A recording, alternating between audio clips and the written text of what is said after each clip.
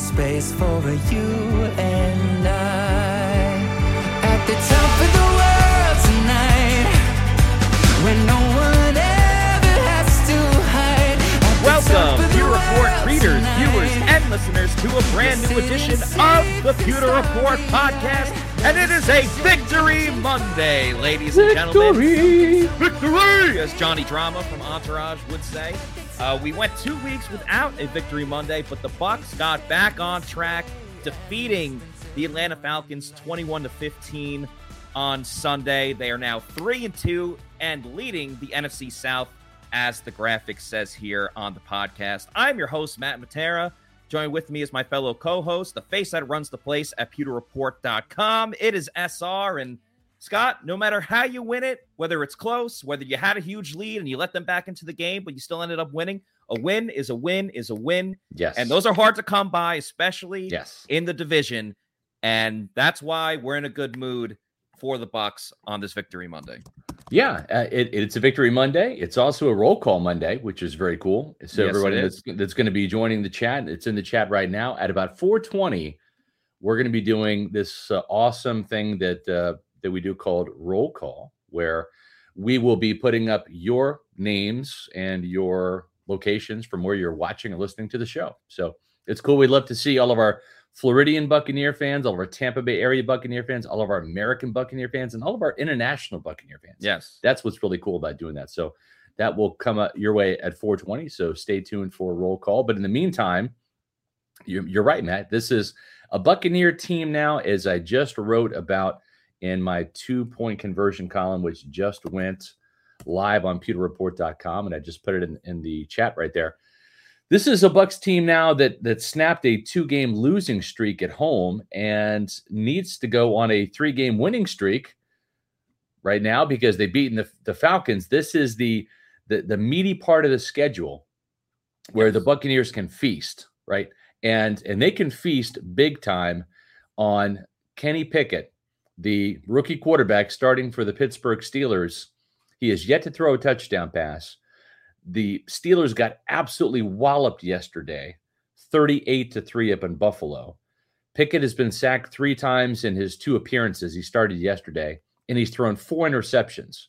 So Todd Bowles and this Bucs defense, they got to be licking their chops a little bit going up against Kenny Pickett. And then really, as we're talking about the division and how the Buccaneers are 2-0 in the division right now, some breaking news that came down today, Matt Rule fired from the Carolina Panthers. So the Matt Rule era is over in Carolina. I would look for him maybe at Nebraska as the next Cornhuskers head coach.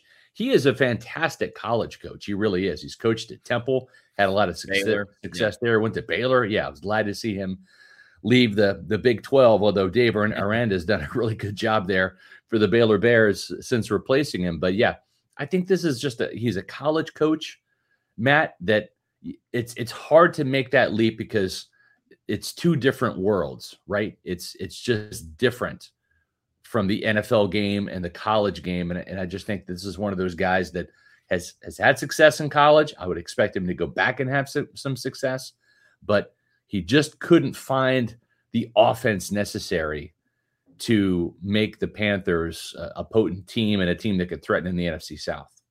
Yeah, I mean, he obviously struggled with Carolina in his tenure there. Never really found the franchise quarterback. But to your point, whether, we saw with Nick Saban, he struggled when he went to the NFL. Yeah. Urban Meyer, I don't even think a catastrophe can properly describe what that was. So a train wreck is too light of a term, right? For Urban Meyer's.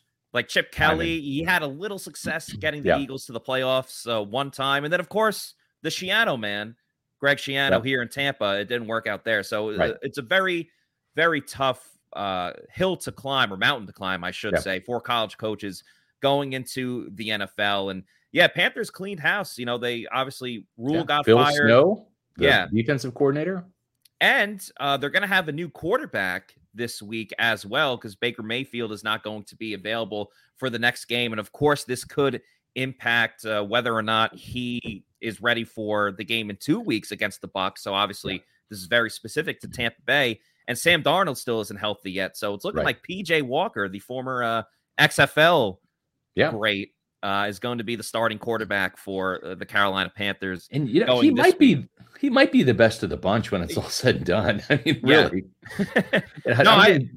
I agree. And to be honest, like I was watching some of that Panthers game yesterday because they played at 4:00. They were home, but they played against the 49ers, who of course are a West Coast team. So that was a later game. And I'm telling you, Scott, if they weren't in the division, so it obviously matters to the Bucs. And if I didn't have Christian McCaffrey on one of my fantasy football teams, I had a very difficult time watching the Panthers offense. Like Baker, he shuffles around. He doesn't know what to do. The offensive line is wishy-washy. So, there's always a guy in his face. He's scrambling around. He's chucking it down the field.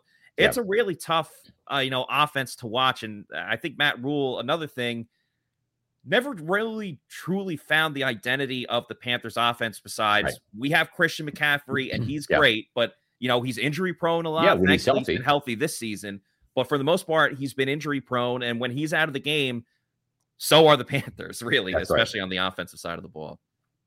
Yeah, and as Joe Grizz 341 says, Matt Rule left the Panthers in shambles. Bucs Nation's delighted. Yes, you're going to start seeing a fire sale, I think, happen in Carolina. I think they're going to start to ditch some players. Christian McCaffrey, probably one of those players. And I think DJ Moore is probably safe. Robbie Anderson, probably not. But you're going to see a bare bones Panthers team maybe starting this week or the week of the Buccaneers game. There could be some roster attrition there as they try to stockpile more draft picks for the future. And then, of course, the Bucs have to play the Panthers later this season, right? So that's going to be an even more depleted Panthers team and a team that's probably at 1-4 right now, not going to get any better. And if they're not going to get any better, what's their mood going to be? When do they play them next? In January, right? Is that I believe it's New Year's Day. Right. So, I mean, that's – listen, they're going to be ready to head home, right? They're going to be ready to call it a season by then. What's up, Nathan? How are you? This just feels like a sweep again, right? It just does. And of course that helps the Buccaneers, right? We talked about going streaking. This is a 3-game stretch right here where the Buccaneers can not only win against the Steelers this week on the road, Matt, but then also have another victory against the Panthers, and that's going to be at Carolina to get them to 5-2 heading into the Baltimore Ravens game on Thursday Night Football. But more importantly, Matt, a 3-0 start in the NFC South. And that's exactly what we talked about yesterday is, people are going back and forth about the fact, all right, the Bucs won and that's good, but they got bailed out by the penalty at the end. And you had 21-0 lead that you almost gave away.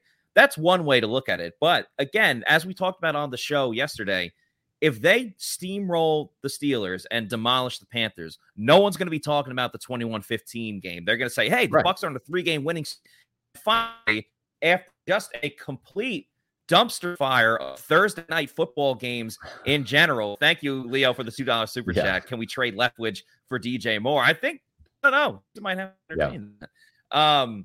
But after a dumpster fire of just awful Thursday night football games, and there's another bad one this week. It's Washington and another bad team. The Bears, I think, maybe. Bucs Ravens is going to be a fantastic it is. Thursday night football game. But one thing that I think is good is that if they were going to fire Matt Rule, I'm glad they did it this week as opposed to next week heading into the Bucs game. Because, I don't know, there's a weird thing. You see it in college a lot. Like Coach O is known as the great interim head of all time. It happens in the NFL too, where when you fire the head coach, the team kind of like rallies together and they get a little more motivated for that next game, that next I don't know opponent. About Steve Wilks though. I get you, Matt, and I hear you, and I think you're making a legitimate point. But Steve Wilks, this is the guy that the Cardinals quit on. I mean, he lasted 1 year as a head coach out in Arizona. So I don't know. Yeah. I'm just saying, like, in general, I'm not saying like, oh, we're going to rally around Steve Wilks. I just think it's we have a little change. Let's see if that fixes anything. And you talked about stockpiling the wins. They need to go on a 3-game winning streak. Another thing that you should be stockpiling is Celsius energy drinks, which of course Celsius is the presenting sponsor of the Pewter Report podcast, and we love Celsius for the variety of drinks that they have. You see the Arctic, peach, and tropical vibes right there. You can also get the sparkling cucumber lime. I had that yesterday during the Pewter Game Day show. Sparkling orange, the cola flavor, and sparkling watermelon as well. So many different flavors, 7 essential vitamins, folks. This is the healthy energy drink, much healthier than some other energy drinks on the market. Gives you that essential energy to get you through a work day, whether you're going to the gym, maybe you're busy later, you got to stay up, you don't want to take that nap. Have a Celsius energy drink. You can go to the Celsius website, click on the store locator, and find out where you can get a Celsius near you, as you see more flavors on the screen there. Go to your local Walmart, gas station, Target, convenience store, bodega. Bodega, baby! They're gonna have it all over the place. Or if you want to save some money and you don't even want to leave your house or apartment, you want it sent to you, you can go on Amazon. Subscribe and save. Subscribe and save, as they say. Save some money with Celsius. And I would recommend getting the variety pack. Variety is the spice of life. Just make sure you're drinking Celsius wherever you are and whenever you get your day going. So Celsius, hashtag Celsius Live Fit. Yeah, man. So things are kind of looking up too. I just looked at the Panthers schedule. We're going to talk Buccaneer football, but I mean, the Panthers are on deck after the Steelers game, and we're not going to gloss over the Steelers. We're maybe even getting John Ledyard on the show Wednesday if he can make it. Maybe up there in Pennsylvania. John will actually be at the game, covering the game for Pewter Report, since he's retired from Pewter Report, but not retired from the game itself. He loves football still. But Paul Atwall and John Ledyard will be up in Pittsburgh covering the game for Pewter Report, so we're pretty excited about that. But looking at the Panthers' schedule, they have a road trip to the LA Rams. That's a team that's beat up, that is underachieved, that is a shell of its former self, that really needs to get a win because they got pummeled by the Cowboys. So this is probably, if you're the Rams, a good get-well game when the Panthers come to town in your place of residence out there in LA. And so this could be a Panthers team that's reeling, not just from a beat down by the 49ers, but also I would say a loss to the Rams as well. So this could be a really wounded Panthers team, mentally, physically, spiritually, what have you, by the time the Buccaneers come into town in 2 weeks. Christian McCaffrey's got to be thinking, man, the 1 year I'm healthy, we have like the worst team. Like they have one win, and even that wasn't bad. And unfortunately for the Panthers, they're going to be the battering drum for the rest of the NFC South. Obviously the division is still up for grabs, but the Bucs obviously have the advantage with the wins in the division. And Atlanta, say what you will about the Bucs jumping out to a 21-0 start, but Atlanta has been in every game that they've played in this season. I don't think they're not a powerhouse by any means, but I would not be shocked, Scott, if like later in the season, because there's an extra wild card now, I wouldn't be surprised if Atlanta is one of those teams that are quote unquote in the hunt. Now they'll probably be on the outside looking in, but they're pretty competitive. They're actually undefeated against the spread if you're into gambling. So they keep every game close. And they're one of those teams. Normally, if you jump out ahead because they run the ball so much, they should have beat the Saints week one. They had a chance right there. Exactly. And then the Saints, I don't know what to make of them. I mean, either, man. Here's the thing: the Seahawks are an exciting team because Geno Smith chucking the ball all over the place. He like league completion percentage up until this game, and their defense cannot stop a high school team. Like their defense just allows points nonstop, which is why Taysom Hill had a great game. But Michael Thomas isn't going to be healthy, and James isn't going to be healthy. I don't know how much they can win with Andy Dalton for the long haul, or Taysom Hill doing all the Taysom Hill stuff. So the Bucs are in a really good spot because they have the advantage over Atlanta. The Saints are banged up, and the Panthers just in general are falling apart quicker than the King and House of the Dragon. So this team should be 5-2 heading into that Ravens game on Thursday Night Football. And for whatever reason, I'm still not quite sure, but my son Logan is a Ravens fan, and I think it's because he was growing up in years when the Buccaneers sucked, and he was watching Ray Lewis and Jacoby Jones and Joe Flacco, win a Super Bowl against the 49ers in New Orleans. And I mean, I took Logan out to all these, training camps and he's met Mike Evans. Yeah, he's got pictures, and he's like, Dad, the Bucs are my NFC team, but I'm still a Ravens fan. So, and no, I'm not taking him to the game either. So no. Are you gonna get him a one of those dual like split jerseys where it's half Bucs, half Ravens? No, I bought him enough Ravens crap for Christmas and stuff. So, but he's not going to the game. I'm not going to give him the satisfaction. Plus, his grades aren't that good. But I'm not going to give him the satisfaction to. Sorry, Logan, it's true. To go there and watch Lamar and all that. He's been to a Bucs Ravens game before.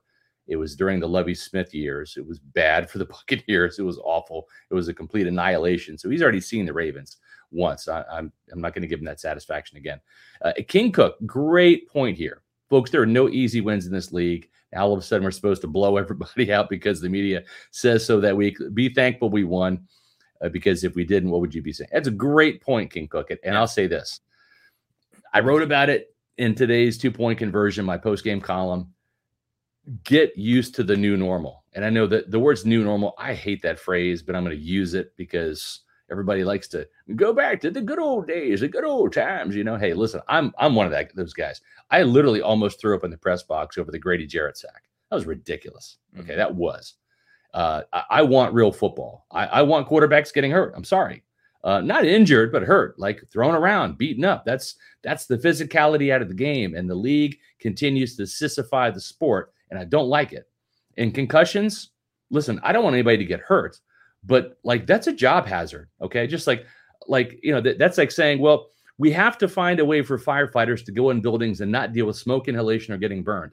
That's a job hazard. That's like telling someone who's in the military, well, we want you on the battlefield, but we can't have you get hurt. So we're going to do things that are, listen, nobody wants to get hurt. I'm not advocating that, but you can't take the physicality out of the game. And that is a job hazard, right? So my point is this. I like old school type football. I do, but we're not in 2020. We're not in 2021 anymore. Okay. This Bucs team has changed. This is not the team that's going to be scoring 30 points per game every week and 40 on occasion. It's not. Okay. And I'll tell you what really kind of summarizes all this. And it goes to Harvinder's point here. But before we get to that, Matt, it is 420.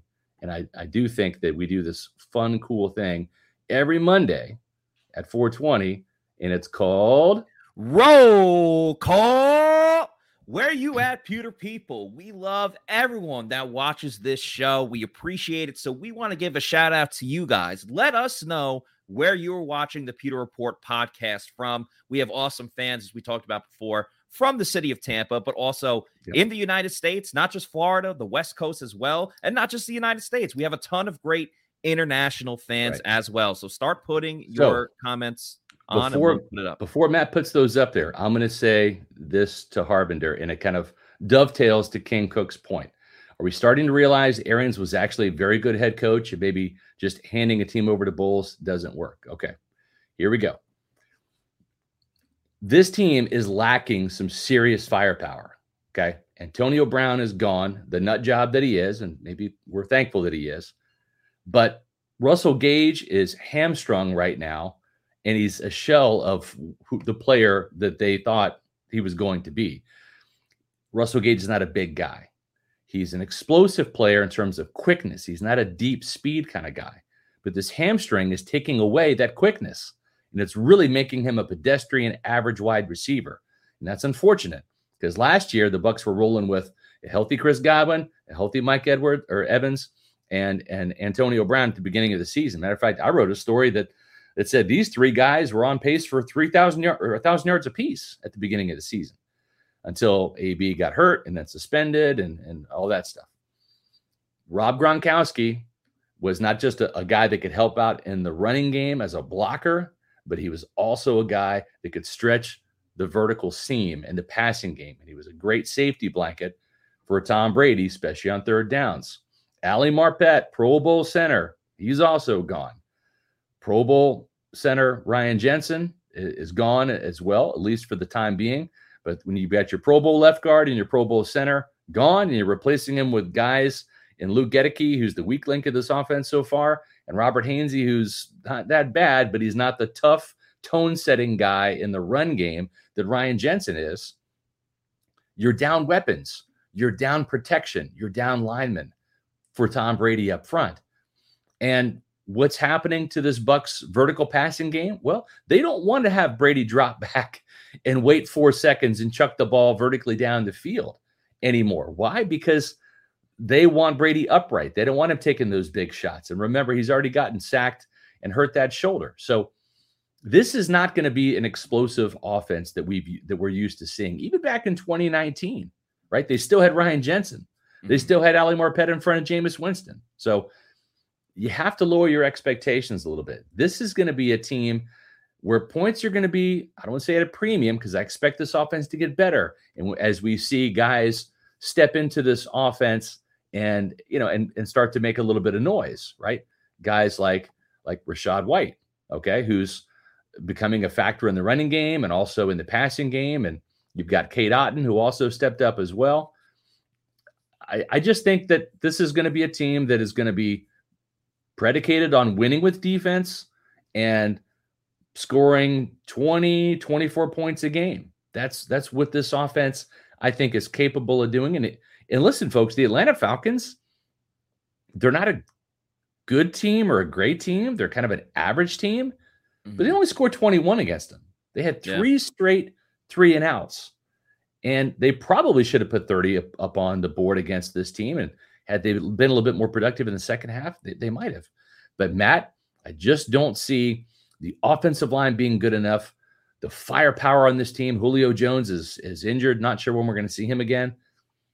It's the Chris and Mike show again, and that's not bad, but that's not enough to put 30 points up on the board on a weekly basis like we're used to seeing. I don't want to sound disrespectful when I say this, but when you talk about the guys that they did have, whether it was Gronk, Ali Marpet, Jensen, it's like going from having like Oreos that you get from the supermarket to the store brand generic version. Right. And I don't mean to be disrespectful when I say that, but that's kind of what you're getting with, Ali Marpet and Luke Gedeke. You can't compare those two. That's even right. As you said on yesterday's show, Shaq Mason is playing at about the same level that Alex Kappa had played at. Yeah. And we were expecting better play out of that. And again, Russell Gage, store brand version. I'm not even going to compare him to Antonio Brown, but Russell Gage, outside of the really good game against the Packers, which, let's face it, he was the main guy because everyone else was unavailable. It wasn't like he was. He averaged 7 yards a catch too in that game. I mean, it wasn't like he was blowing by people or whatever. He was catching the short underneath stuff from Tom Brady. And listen, part of that short underneath stuff from Tom Brady is the. I think out of necessity, because like Gedeke getting destroyed by Jarrett. Brady does a really good job of covering up for the mistakes of Gedeke and the offensive line in general when they struggle in the passing game. But because of that, it takes time for even Scotty Miller. It takes time to get all the way down the field. So if you have to get rid of it quickly, then that's what you have to do. But I'm okay with it for the most part, because what I think the Bucs did a pretty solid job of in yesterday's game is that, and we talked about the third down efficiency, that it was over 50%, which is better. It's an upgrade. It's not all the way where you want it, but it was better than it has been in weeks past. Yeah, I saw that comment by Joe Grizz. Yeah. But I think they did a good job of setting themselves up for the most part with, getting those 6 or 7 yards on first down with a short pass to Cade Otton or Rachaad White or Leonard Fournette. And that's how you have to combat that. We don't want the Bucs to get in a lot of third downs, but if you're going to get in that situation, don't make it 3rd and 8, make it 3rd and 3. Things of that nature where it's much more easier to get. And that's just the nature of, if you're getting the ball out quickly, you're not going to throw it for 30 yards down the field because you have to hold on to the ball. But we've seen Brady, and no one's better than him at moving around and dodge, duck, dip, dive, dodge, all that stuff in the pocket. But he can't do that every single time. Even as great as the TB12 method is, he can't be doing that all the time. And he got hit a lot in yesterday's game, without question. Yeah, he did, and all it takes is one shot, man. It's like, this is a guy that has, a bad ring finger on his throwing hand and a bad shoulder, right, with this rotator cuff injury. So you don't want Brady taking any more shots. He's already not 100% right now. To me, I think that's a big reason why they did not quarterback sneak him on that 4th and 1, is because you don't want him taking a shot to that shoulder or getting his hand as he's trying to push through the pile, getting that hand or finger even more messed up. So to me, it's it's limiting what the Buccaneers can do. I also don't know if Brady can put all the mustard on the football that he needs to throwing the ball down the field. We saw the first deep pass to Scotty Miller, not the one that should have been the blatant PI. The one in the end zone. You're talking. The one in the end zone. Yeah. Yeah. Miller had to slow up a little bit for that one. Right. And then there was a pass to Mike Evans that was slightly underthrown that Mike jumped up for. So I think that he's dealing with some, with some legitimate concerns. He's not 100%. Obviously can still throw the ball. I mean, I'm not saying it's impeding him from being really, really good. He threw 53 passes yesterday, 350 some yards, and he's still at less than 100% better than just about every quarterback in the league at 100%. So I just think that they have to pass the ball, but they're going to try to do so in more of a dink and dunk fashion to try to move the chains. And the problem is some of these routes don't go deep enough, especially on 3rd downs. And it's frustrating. It's frustrating to see whether it's Russell Gage or Cade Otton, whatever. If you need 6 yards, run a 4 or 5 yard pass and pass pattern, and then you got a punt because you couldn't go 10 yards in 3 downs. And even though you're trying to pass the ball and doing it. So I don't know. It's not as fun as and exciting as it used to be. And Buck fans are going to have to kind of get used to that. I hate to be the bearer of bad news, but you were spoiled. We all were spoiled. Yeah, that's true. And you know what? It's not going to get any better next year when Tom Brady's gone either. So you might as well get used to it now. And you know what? That's why you got to appreciate the good times. I say this from time to time. Before Brady got here, the Bucs had an absolute decade of just, absolute obscurity. Suckiness. And then Brady gets here, they win a Super Bowl. Next year didn't totally meet expectations, but of course, still won their division, had a franchise career record in wins in a season. So there are a lot of good times. Giovanni says, and thank you for the super chat. He says, better to get growing pains out early than later. Absolutely. Right. This team's going to look pretty different, especially on offense in December and January, without question. And Scott, I just mentioned, appreciate the good times, and you put up a Pirate Republic beer. So this is the perfect time to tell everyone that Pirate Republic is the official beer of PewterReport.com. We're very excited about this exclusive partnership, with Pirate Republic. They're based out of Nassau, Bahamas, and they're coming to Florida, invading Florida just in time for football season. Beer brings people together to celebrate life. That means celebrating life in the spirit of the original pirate code, and that's a sense of belonging. Pirate Republic is a community of people living life on their terms. The Long John Pilsner, my personal favorite that Scott was just having on the screen there. It's perfect for tailgating or having fun at the beach in the Florida sun. Then you have the Take No Quarter, which is the best IPA that you'll drink. Or you can drop an orange slice in the golden haze of Piracy Belgian wit beer and enjoy that pirate life. Pirate Republic beer is available at participating retailers like Total Wine and More, Lucan's Liquors, Party Liquors, and select ABC liquor stores in the greater Tampa Bay area. That's where I go when I'm picking up my Pirate Republic. And it's expanding across the state of Florida, which is really cool. So live life on your terms and drink like a pirate with Pirate Republic beer, the official beer of PewterReport.com. Always good to have a beer on a Victory Monday. Yes. Yeah. I'm enjoying this Long John Pilsner very much so. Very cool. Very cool. One thing I want to talk about, Scott, and we can get into Todd Bowles, his press conference today, things that he had to talk about. But one thing that we didn't mention on yesterday's show, because it kind of, came out as we were working on other stories and things like that.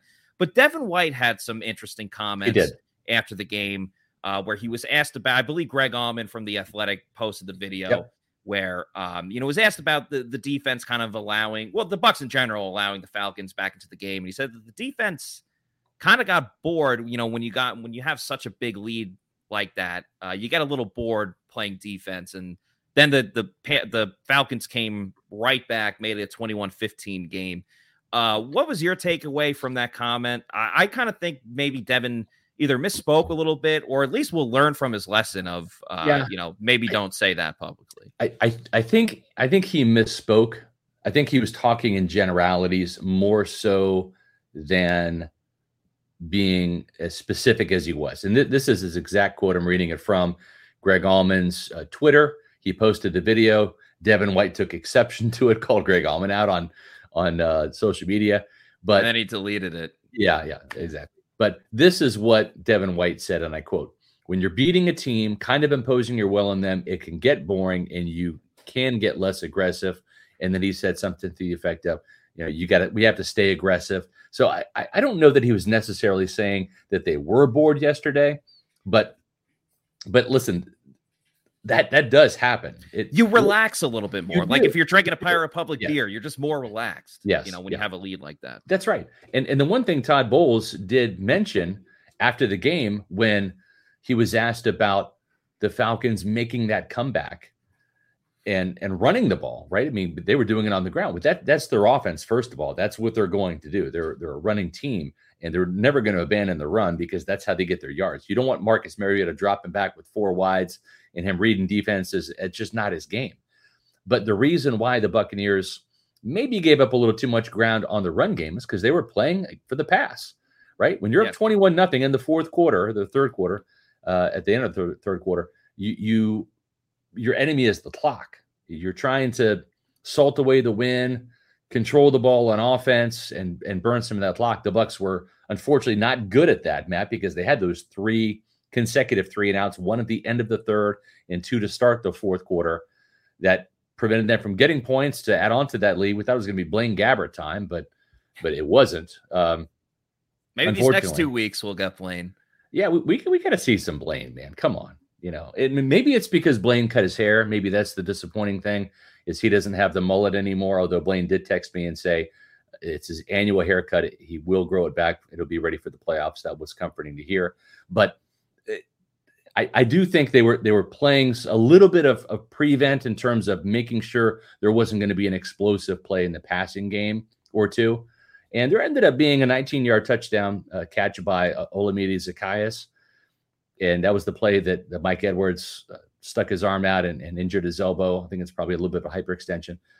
So I think that's the reason why. I don't think it was because they got bored. But you're right, Matt. Sometimes when you have a big lead, you're having your way against the team, you take your foot off the gas a little bit. And I think that happened to a degree. Yeah, exactly. When you start the game, you got your foot on the pedal and you're pushing it down as much as you possibly can. And then when you get out to that 21-0 lead, you kind of put the car in cruise control a little bit, whether you like it or not. You get relaxed, kind of like what I said.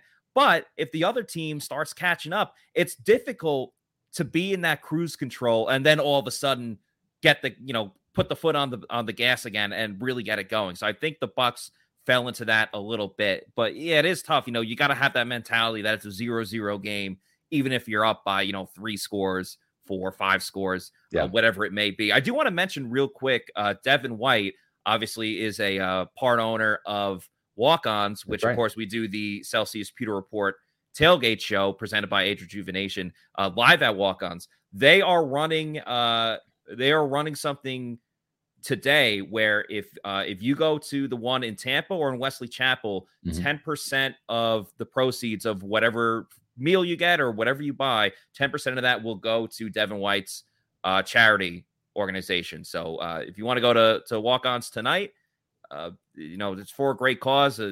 He helps a lot of underprivileged children and children's that aren't in homes and things like that. So you're helping out a good cause if you go to Walk-Ons. I just want to throw that out there to anyone that would be interested, because it's a good cause and certainly is. Yeah. And it's also great food. And also we would be remiss if we didn't say that it's also the host of the live Pewter Report tailgate show. It's the Celsius Pewter Report tailgate show. And it's coming to you live from the Wesley Chapel walk-ons this Sunday at 11 o'clock a.m. Myself and J.C. Allen and John Gilmore, former Bucs tight end, will be there offering up all of our analysis as the Bucs get ready to kick off against the Pittsburgh Steelers. We've talked about that to some degree. Matt will get into that more on Wednesday on the Pewter Report podcast, which is our preview podcast. But the Pewter Report Tailgate Show, that's going to kick off at 11 o'clock Eastern, followed by the Pewter Game Day Show, where you do a great job getting everybody fired up and geared up with the kind of the play-by-play analysis and offering up your insight from what you gather in the locker room during the week and in the press conferences as the Buccaneers are going to do some battle against the Pittsburgh Steelers. So that's going to be a very fun game. Should be another Bucs win. Join us live at the Wesley Chapel Walk-Ons at 11 a.m. for Pewter Report Tailgate Show. And if you can't make it to the walk-ons, well, it's here on our YouTube channel, Pewter Report TV on our YouTube channel. Make sure that you subscribe to that and stay tuned. Right after the Pewter Report Tailgate Show, we've got the live in-game analysis of Pewter Game Day. So action-packed Sunday coming up again. We're looking forward to another Victory Monday next week. But before we do that, we also got to tell you about PewterReport.com. We got stories galore. My 2-point conversion just went up.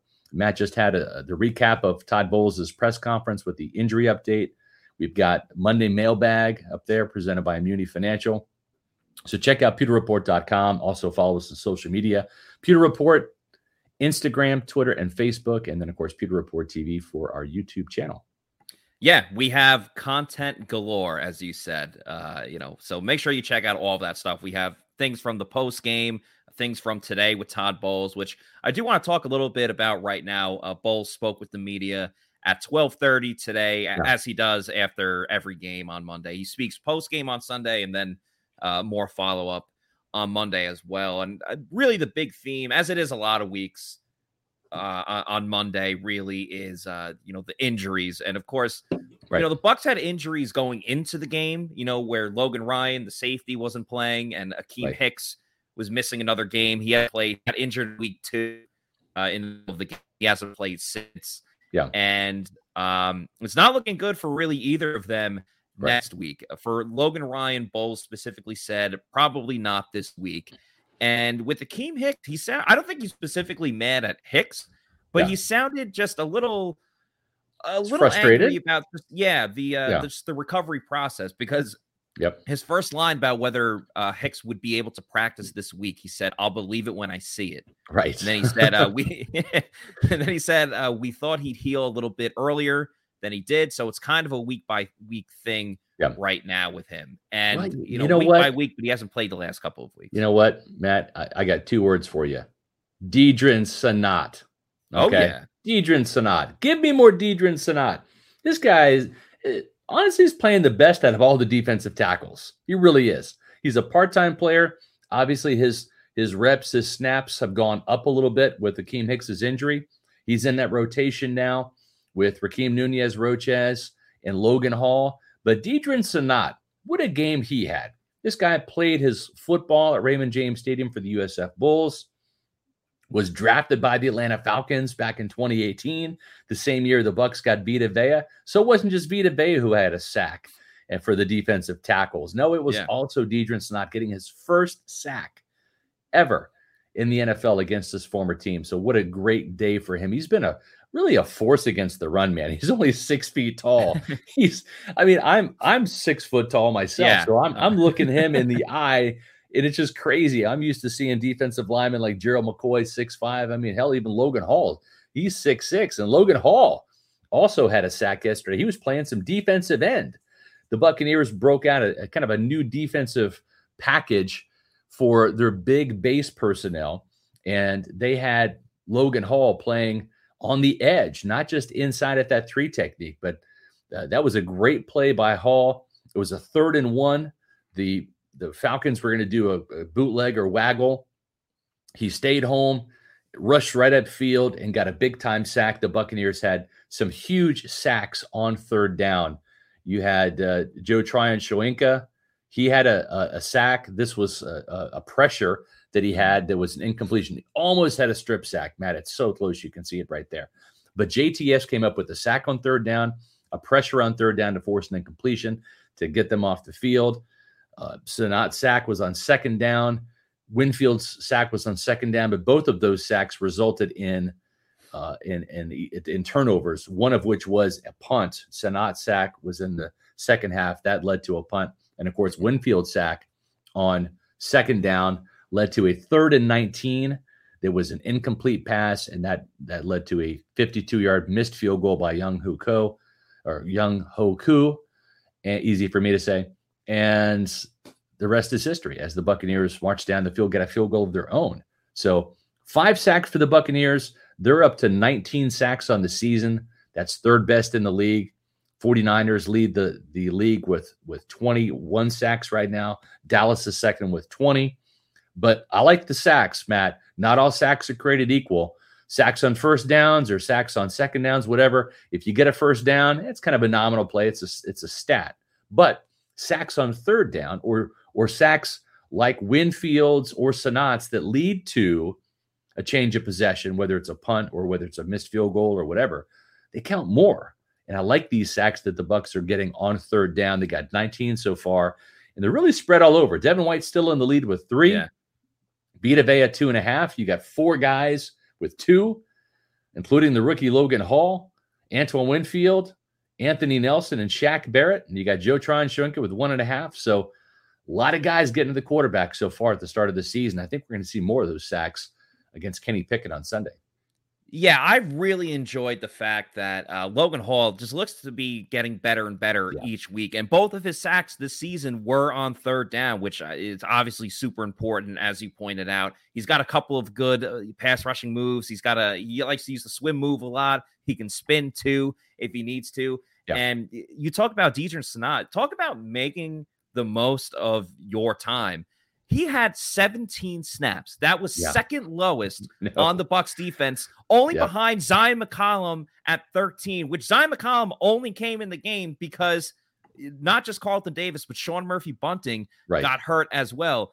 And Senat had, I believe, 4 tackles and obviously a very important sack. So he's earned more playing time. I said that in the snap count analysis that I wouldn't be surprised if he gets a little more playing time next week. And then Joe Tryon-Shoyinka, you know, the fans were clamoring. They're like, what's up with Joe Tryon-Shoyinka? He hasn't really done much. And you know what? Good thing he got a sack in this game. And I thought he was great stopping the run, getting pressures, getting a sack as well.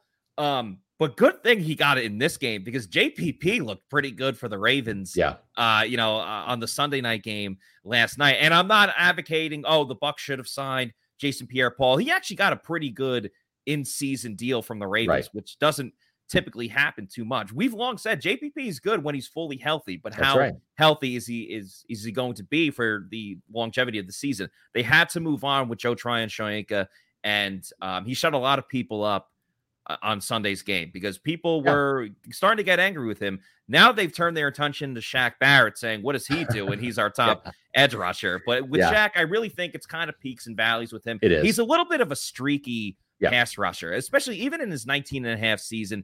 Everyone remembers that. I mean, he had games where he had sacks in bunches. Yeah, he had hat trick sack games. Yeah. You know, he'd have 3 in a game. He'd have 2 in a game. So, and even this season, I believe he had 2 against the Saints. So he's a very streaky edge rusher when it comes to getting sacks for the quarterback. So, and as you pointed out yesterday, while he didn't get the sack, he was very helpful in Senat taking down Marcus Mariota. So, Shaq, the sacks are going to come.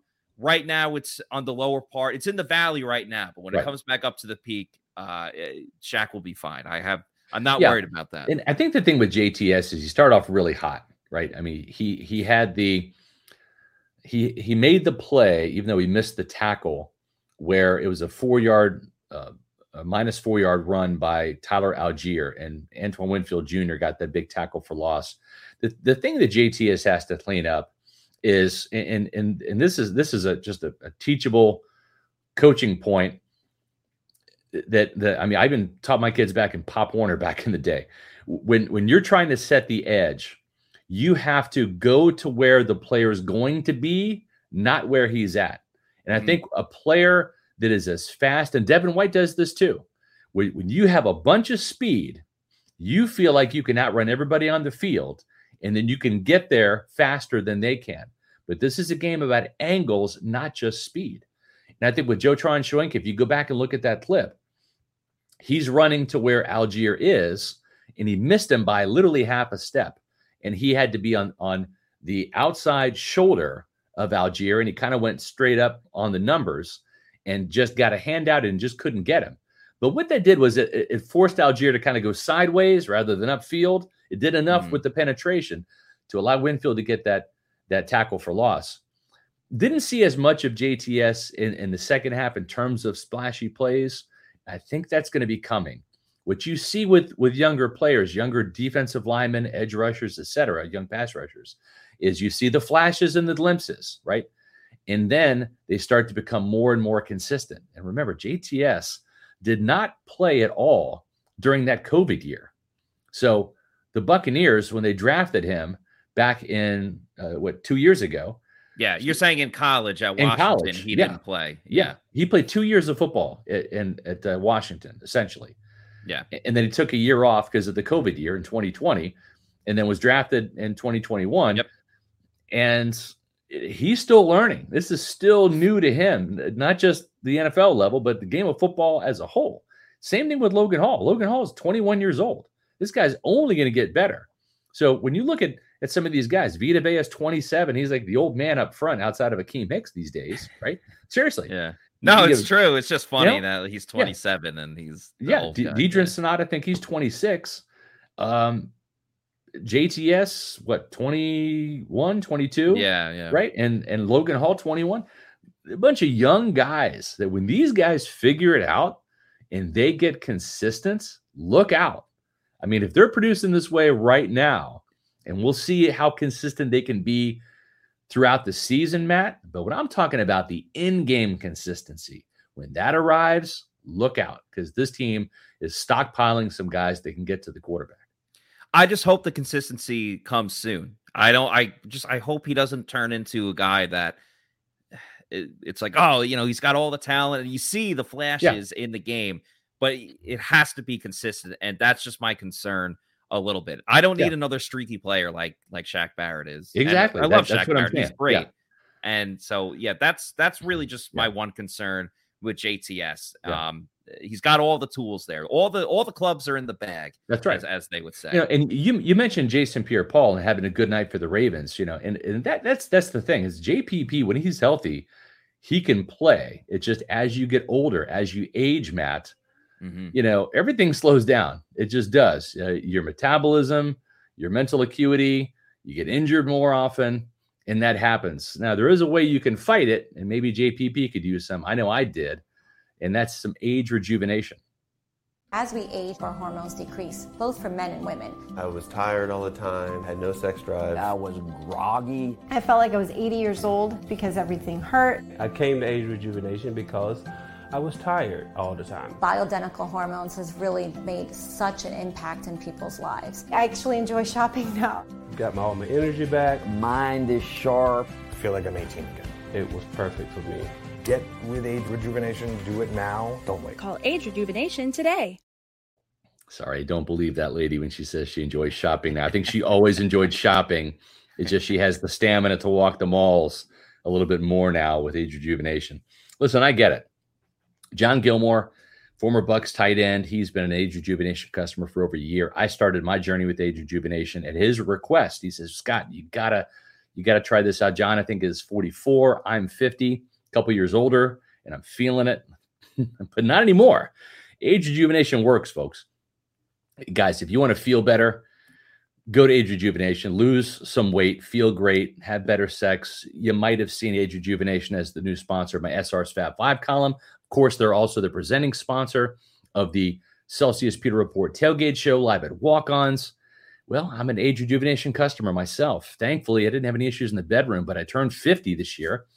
And energy, it became a real problem. I started to just crash in the afternoons. I was having to go for 2 Celsius a day just to survive until 8 o'clock at night. Then I wanted to go to sleep. I literally had no energy. It turns out I had low testosterone, like most men in their 40s, 50s, 60s, 70s, and 80s. And that's just part of aging. It's part of getting older. It's natural. Low testosterone, it affects everything from weight loss to energy to stamina. I've actually dropped a couple pounds too. I actually can go a little bit harder and longer in the gym, which is great. I'm not trying to become some bodybuilder, but I'm trying to stay fit, and I can really feel it when I do the physical exercise, whether it's outdoor jogging or I'm lifting some weights in the gym. But there's a way to fight low testosterone, and that's with testosterone therapy. You can go to Age Rejuvenation. They've got 5 Tampa Bay area locations. You can visit them on the web at agerejuvenation.com. Go check out the website. It's worth checking out. It really is. And it's going to help you feel great. And it's worked for me. If it didn't, I would not have them on as an advertising partner. I'm not going to, as the vice president of this company, the leader of Pewter Report, have a product that we don't believe in to pitch to you guys. But it's made a difference for me. If you're sluggish, if you're low with energy, if you're in a mental fog, go get the free hormone panel done at Age Rejuvenation, and you'll be glad that you did. Check it out today. As we start to wrap things up, let's just go through the rest of the injuries that Todd Bowles was talking about. So we mentioned the defensive guys that were ruled out on Friday before the game even happened on Sunday. Then the Bucs unfortunately had more injuries in the game. Cornerbacks Carlton Davis and Sean Murphy-Bunting both left the game early. Carlton had a hip. Sean Murphy-Bunting had a pop in his quad. That's what he was telling people after the game. That does not sound good. Not Mike good Edwards, Mike Edwards had an elbow injury. So Bowles said of pretty much all the DBs, he didn't really have an update yet. They're just sore. Right. We'll see how the weeks go and see if they can progress and start to play on Sunday. He did confirm that Sean Murphy-Bunting will have an MRI. He said, I know Sean is. Yeah. I'm not sure about Carlton. I don't think he is. So we'll see if Carlton ends up needing one. Mike Edwards will be okay, though. So that's a good thing. And then on the offensive side of the ball, Cam Brate still, monitoring that concussion. He said, we'll see how he feels and see if they clear him. We'll take it day by day. Yep. And last, but most certainly not least, is Julio Jones. We know the story with Julio by now. He's got the partially torn PCL. He practices during the week, but then does not play in the games. He only played week 1. He tried to go against the Chiefs 2 weeks ago, played a half, and then wasn't able to loosen up that knee. So Bowles said in this press conference, he was asked about, is it okay that they're not playing Julio because they feel, prepared with the other receivers that they have? And he said, I think we are prepared. We want him fully healthy and not coming out for a week and then missing another couple of weeks. We think we got enough guys right now to weather that storm. His pain tolerance is very high, so I know he's hurt. When he's back, we'll be happy to have him. It's just one of those things where we have to wait and see. I don't know about these comments too much with Julio Jones because, first of all, we want him fully healthy and not coming out for a week and then missing another couple of weeks. Well, that's exactly what he did in the Chiefs game where he played for a half and then he missed Sunday's game. It looks like he's not going to be who knows? He was probably going to practice this week and then not play against Pittsburgh. And then I'm not going to question his pain tolerance or not. Right. To be like, oh, I know he's hurt. Well, he's had an injury history. So I'm not saying anything about his pain tolerance, but just in general, he's a guy that gets hurt a lot. So I don't know. At this point, I just think you fully sit him until he's either fully healthy or you throw him on the IR because I'll tell you what, Matt, they want Julio Jones for January. That's really why they signed him.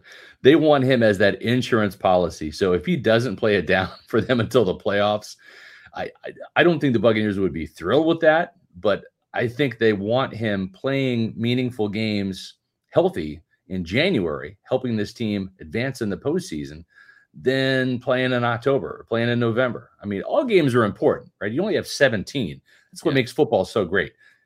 Baseball in the NBA, even in hockey to a degree, you can lose 8 games in a row and you're still not out of the playoff contention, right? You lose 8 games in a row in the NFL. Coaches are getting fired. Quarterbacks getting benched. Your season's about over. So to me, I think, I